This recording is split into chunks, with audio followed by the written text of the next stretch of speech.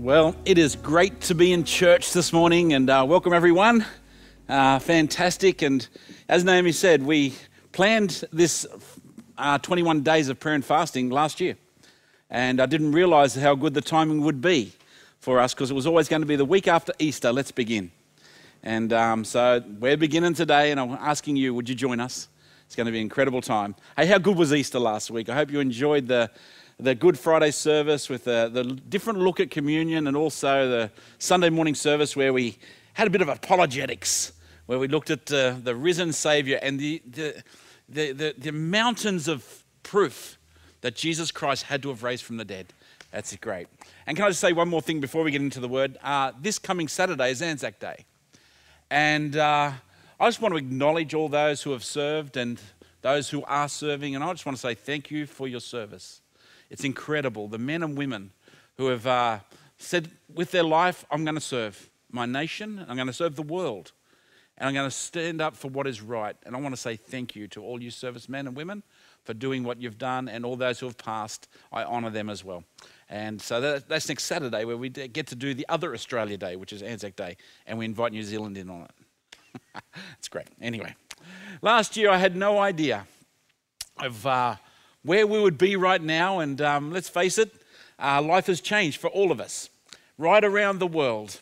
And I remember standing up on Vision Sunday with a vision where we just present something which I feel is the word of the Lord to us, and I didn't have any idea that the world would be turned upside down right now.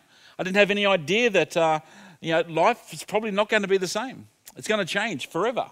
And me being a glass half full sort of guy, I'm actually excited about what's happening. I'm excited for the things that God may be doing behind the scenes and on the front stage as well in people's lives. And for the church worldwide, I think it's a great opportunity. And so I am partially excited, but I'm also empathetic for those who are struggling right now, and our prayers are with you.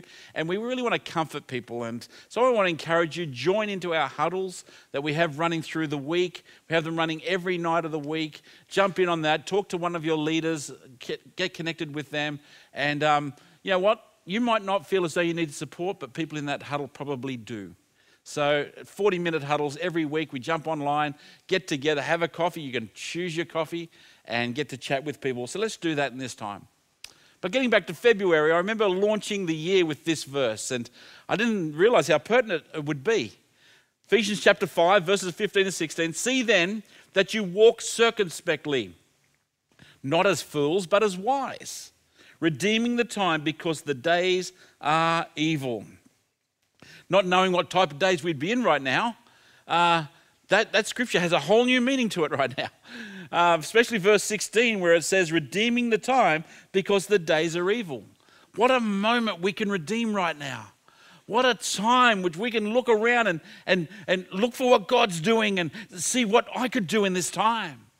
Church, that's what we're called to do. What is God doing, and what can we do with him in these times that we live? And I believe the Lord said to me at the end of last year that 2020, he's going to call his church to go deep and to stretch wide. And I didn't really fully understand it. I just thought, yep, I'm obedient. And I thought I brought that word to the church in February. But right now, what a time to actually go deep. What a time for us to begin to see our Christianity more than just on the surface, but to begin to let it go deeper and deeper and deeper so that we can stretch wide. And I believe God wants to stretch wide in influence with his church, showing his love, his acceptance, his forgiveness around the world. And that's why I'm wondering what he's doing behind the scenes right now. But also, I believe the Lord wants to stretch wide with our generations. And I've got to tell you, I pray for your generations, and I see our generations, and I see the generations in the width-wise, but also see it in the depth of the years beyond the limits of our mortal time. Where I believe God wants to bless the generations, and he wants to bless those who are around us. He wants to bless the entire world around us because of what he's done in us. So to stretch wide is something that he's planned for his church to do, but before you can stretch wide, you must go deep. And I love the thought of a Christian's life going much deeper. I talked about the generations, and I've got to tell you, I actually believe, I grew up knowing that I'm favoured of God. Interesting thing for a pastor to say, I suppose. But I was reflecting on it this week that I grew up knowing that I was favored of God. And I look around now and I see my children and I start seeing favor on them. And I look around, I think about our life that as our young man and our young daughter have been raising up, I'm watching the favor on them. And I sit there and I'm amazed. And I'm 100% sure there's God's favor on their lives. And I'm beginning to watch my granddaughters now, and 2 more coming this week, this year. I start to see the favor on them. There's incredible favor on them. One thing I know for sure, though, is this. None of us have deserved it. None of us have pressed the right button to get the favor. Someone, somewhere in time, decided to go deep. Was it my grandma? I don't know. Was it her father? He was an amazing man of God. I don't know. It could have been someone back in 600 AD sometime who decided to go deep because the blessings are for 1,000 generations. And I'm just one of those generations, and there's favor on it. And I say all that to say this, church, I pray that favor over every family within our church. Every one of you, every individual, every marriage, every child, every grandchild. I pray and I prophesy over that. But I honestly believe the key to it is the going deep. And we're going to explain the going deep over the next few weeks, next few months, because I think it's vital. So this morning's message is beginning the theme, going deep. Turn to Revelation chapter 3, verse 15. Jesus is talking to the church at Laodicea. And he says this, I know all that you do, and I know that you are neither frozen in apathy nor fervent in passion. How I wish you were either one or the other. But because you are neither cold nor hot, but lukewarm, I'm about to spit you out of my mouth. Thank you, Jesus. For you claim I am rich and getting richer. I don't need a thing. Yet you are clueless that you're miserable, poor, blind, barren, and naked. So I counsel you to purchase gold perfected by fire so that you can be truly rich. Purchase a white garment to cover and clothe your shameful Adam nakedness. Purchase eye ointment to be placed over your eyes so that you can truly see. All those I dearly love, I unmask and train. So repent and be eager to pursue what is right. Verse 20. Behold, I'm standing at the door knocking. If your heart is open to hear my voice and you open the door within, I will come in and to you and feast with you, and you will feast with me. And to the one who conquers, I will give the privilege of sitting with me on my throne, just as I conquered and sat down with my Father on his throne. The one whose heart is open to let him listen carefully to what the Spirit is saying now to the churches. Familiar passage of scripture about the Laodicean church. You know what? They were very impressive. They were rich. They were getting richer. They were in need of nothing. You know what? A church like that's opportunity to be a blessing, right? But they weren't apathetic towards things, but they weren't passionate either. And Jesus calls them lukewarm vomit. How would you like to be that church? You know, well, they got the job done. They knew what they were doing, but Jesus saw them in a very different way. He called them, he said, you're clueless because you don't realize how miserable, poor, blind, barren, and naked you are. Jesus wants to see his church a lot more than just that. Oh, we're blessed. We're blessed. We were in need of nothing. He wants to see his church much more than that. They looked like they were a church that had it all together, professional and impressive, but they weren't. They falling short. In fact, they were shallow. Very shallow. In fact, this is what I'd like to translate what Jesus, I think he was saying. Everything about you, Laodicean church, is shallow. I've purchased things to help you go deeper. Behold, I stand at the door knocking, ready to sell you these things if you let me in. I never realized that he wanted to sell things. Jesus is the ultimate door-to-door salesman. He's standing at the door knocking, but he wants you to purchase things off him. I'd never realized that about this passage of scripture before.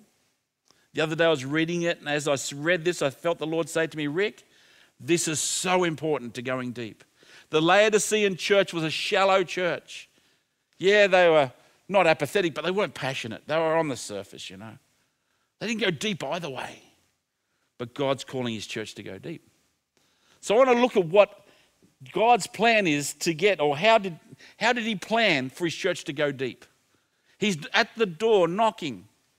What's he got in his hands for us to purchase so that we could go deep? Well, in verse 18 it says this, so I counsel you to purchase gold perfected by fire, so that you can be truly rich.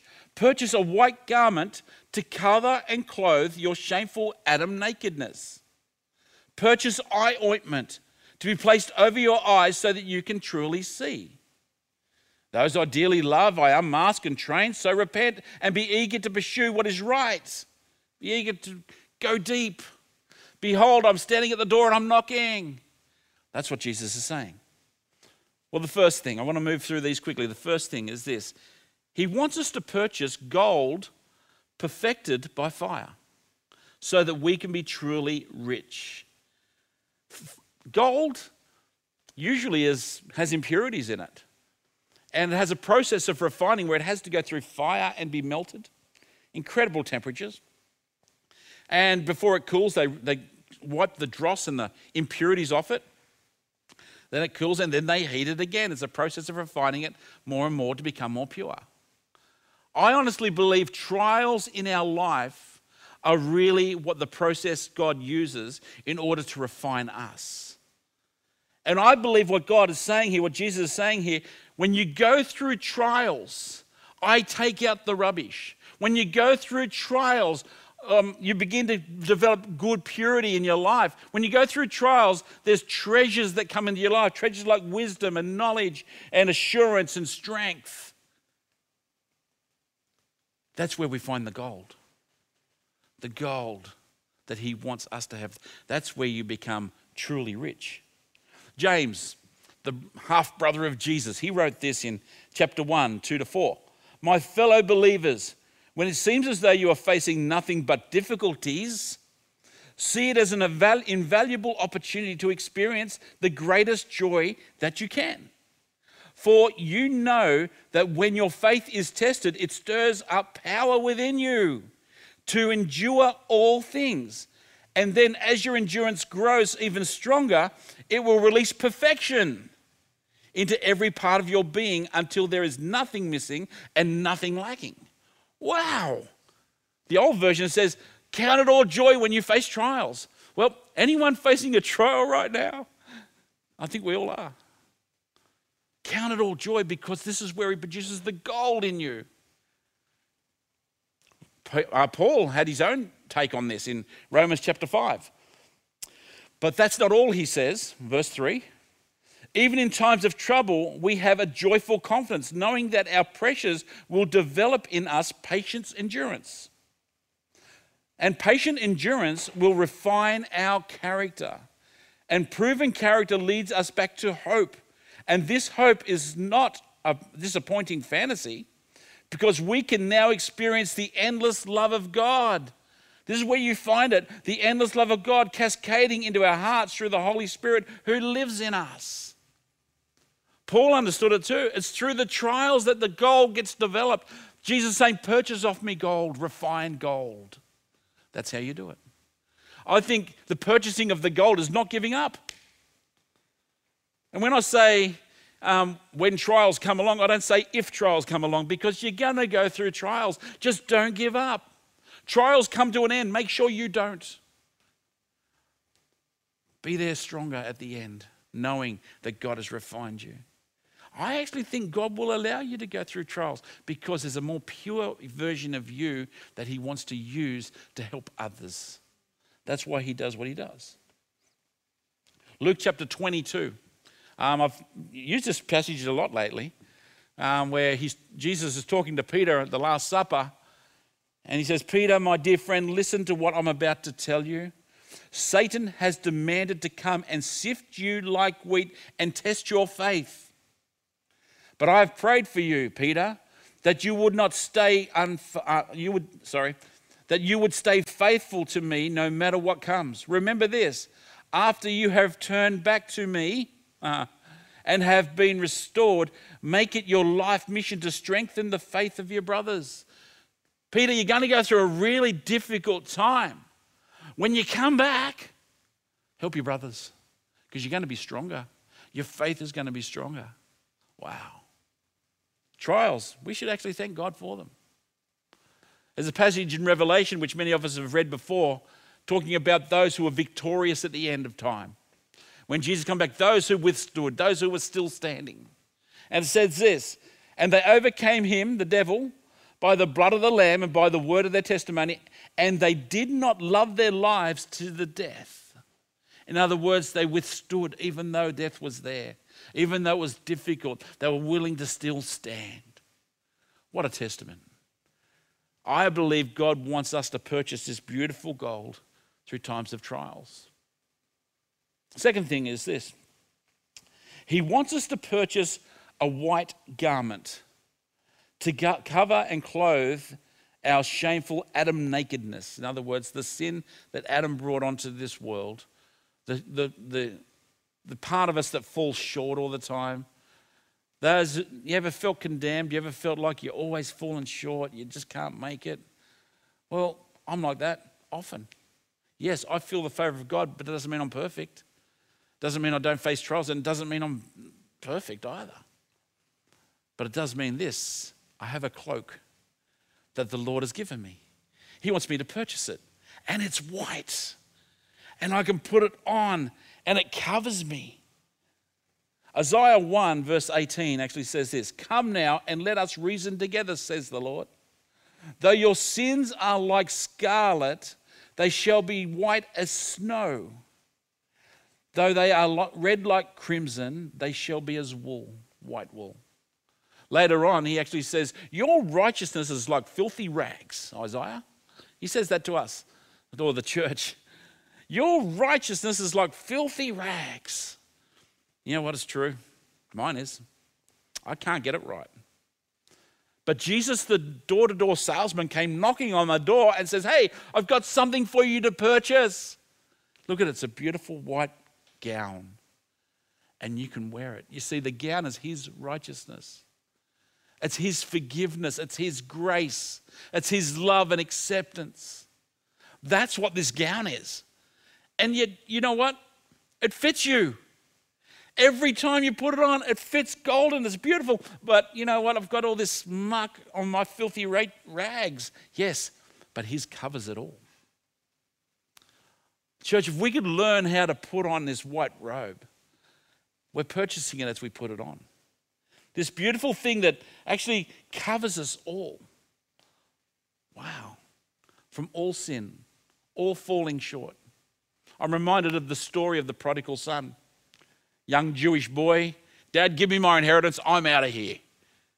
Dad gives him his inheritance, he leaves, ends up, feeding pigs in a pig market.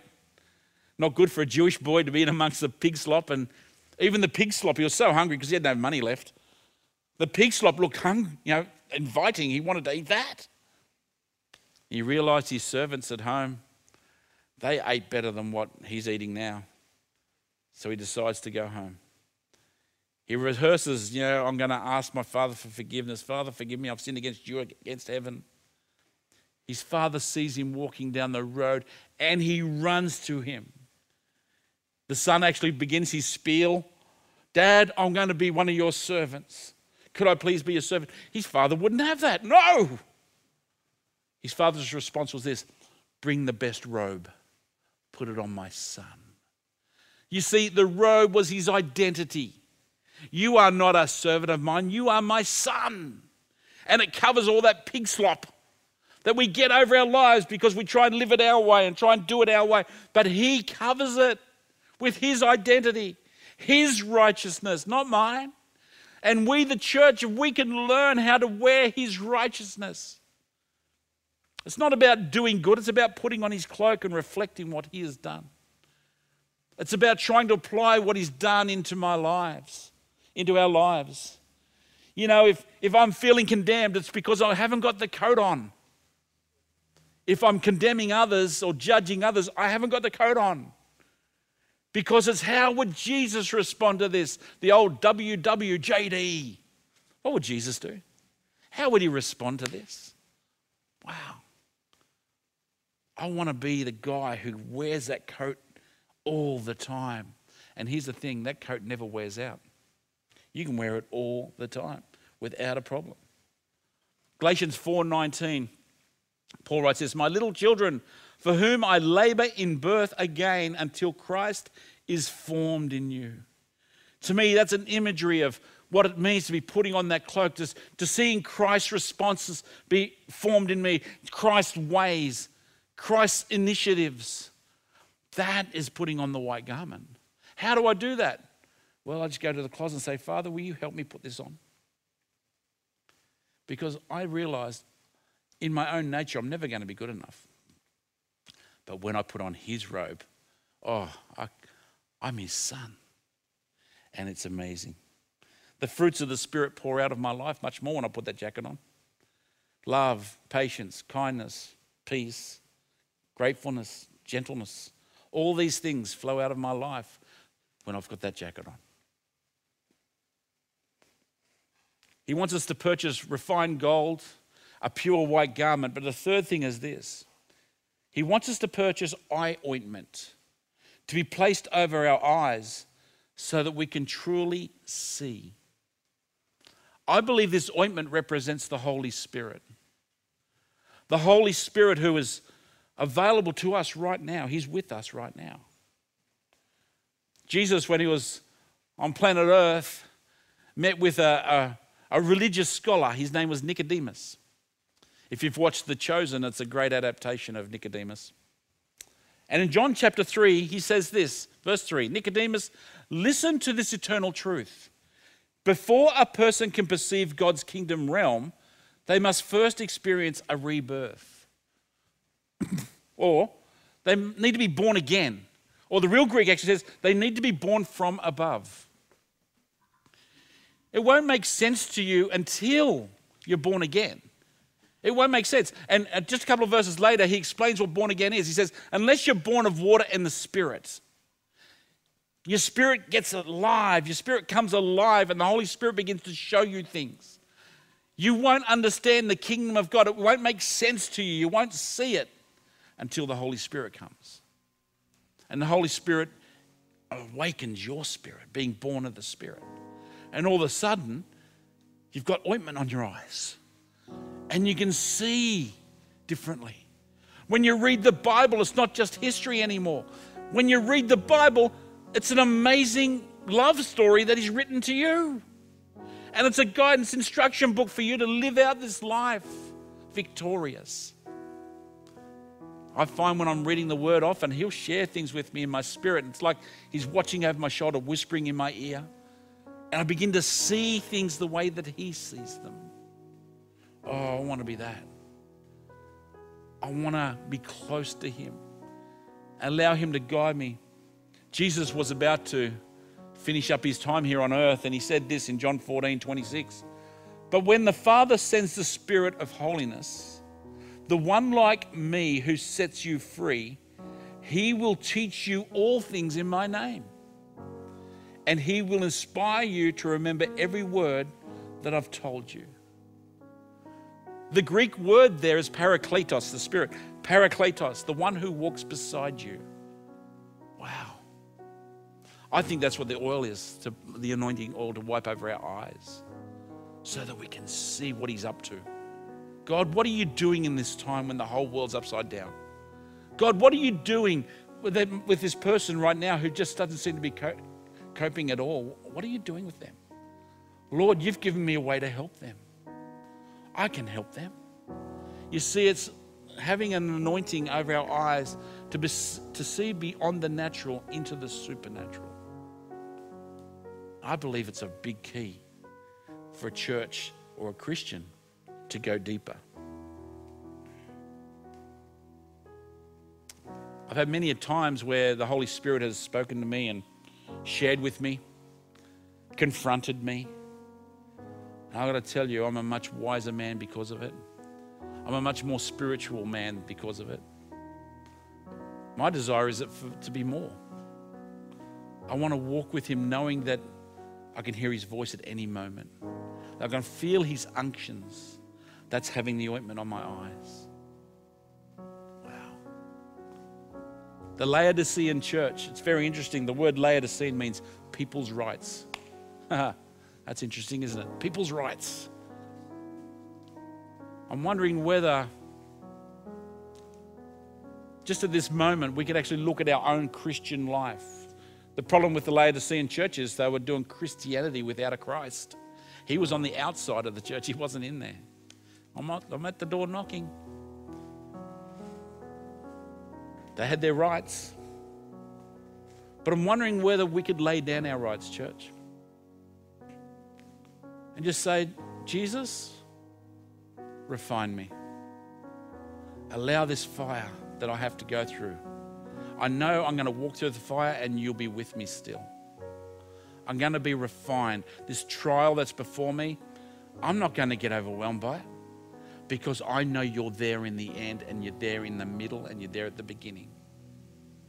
I know you're with me. But Lord, I want that white garment. Would you bring that white garment so I can put it on? Your righteousness.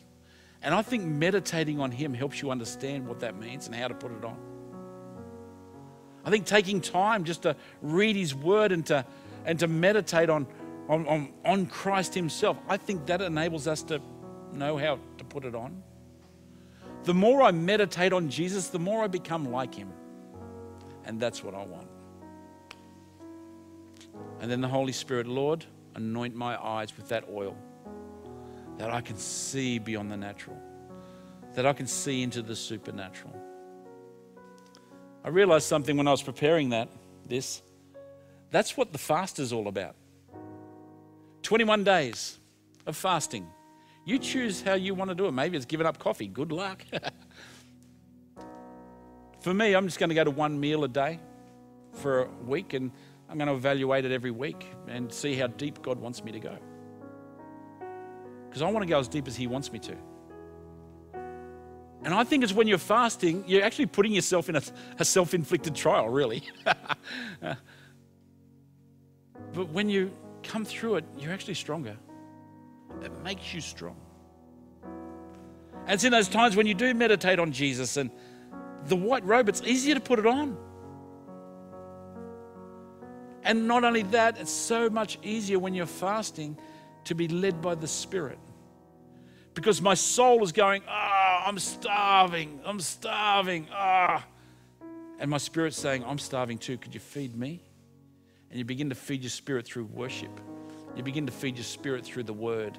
You feed your spirit through contemplation, fellowship with other Christians, over the internet, of course. Going deeper. That's what this fast is about. You know, Jesus was with James, John, and Peter up on the mountain. They came back down from the mountain, and the other disciples had been trying to cast a demon out of a poor young boy. And they couldn't do it. Jesus actually cast the demon out, and afterwards they said, Jesus, how come we couldn't do that? He actually said this, this kind comes out through prayer and fasting. It took me a while to understand what that meant, and this is my take on it. I don't think it's the prayer and fasting that actually got rid of the demon. I don't think it's like holding a gun to someone's head. It's not a bribery situation. It's not even a reward situation. What my take on it is this: those who pray and fast on a regular basis have a spiritual awareness. They understand it and they step into the spiritual realm much more.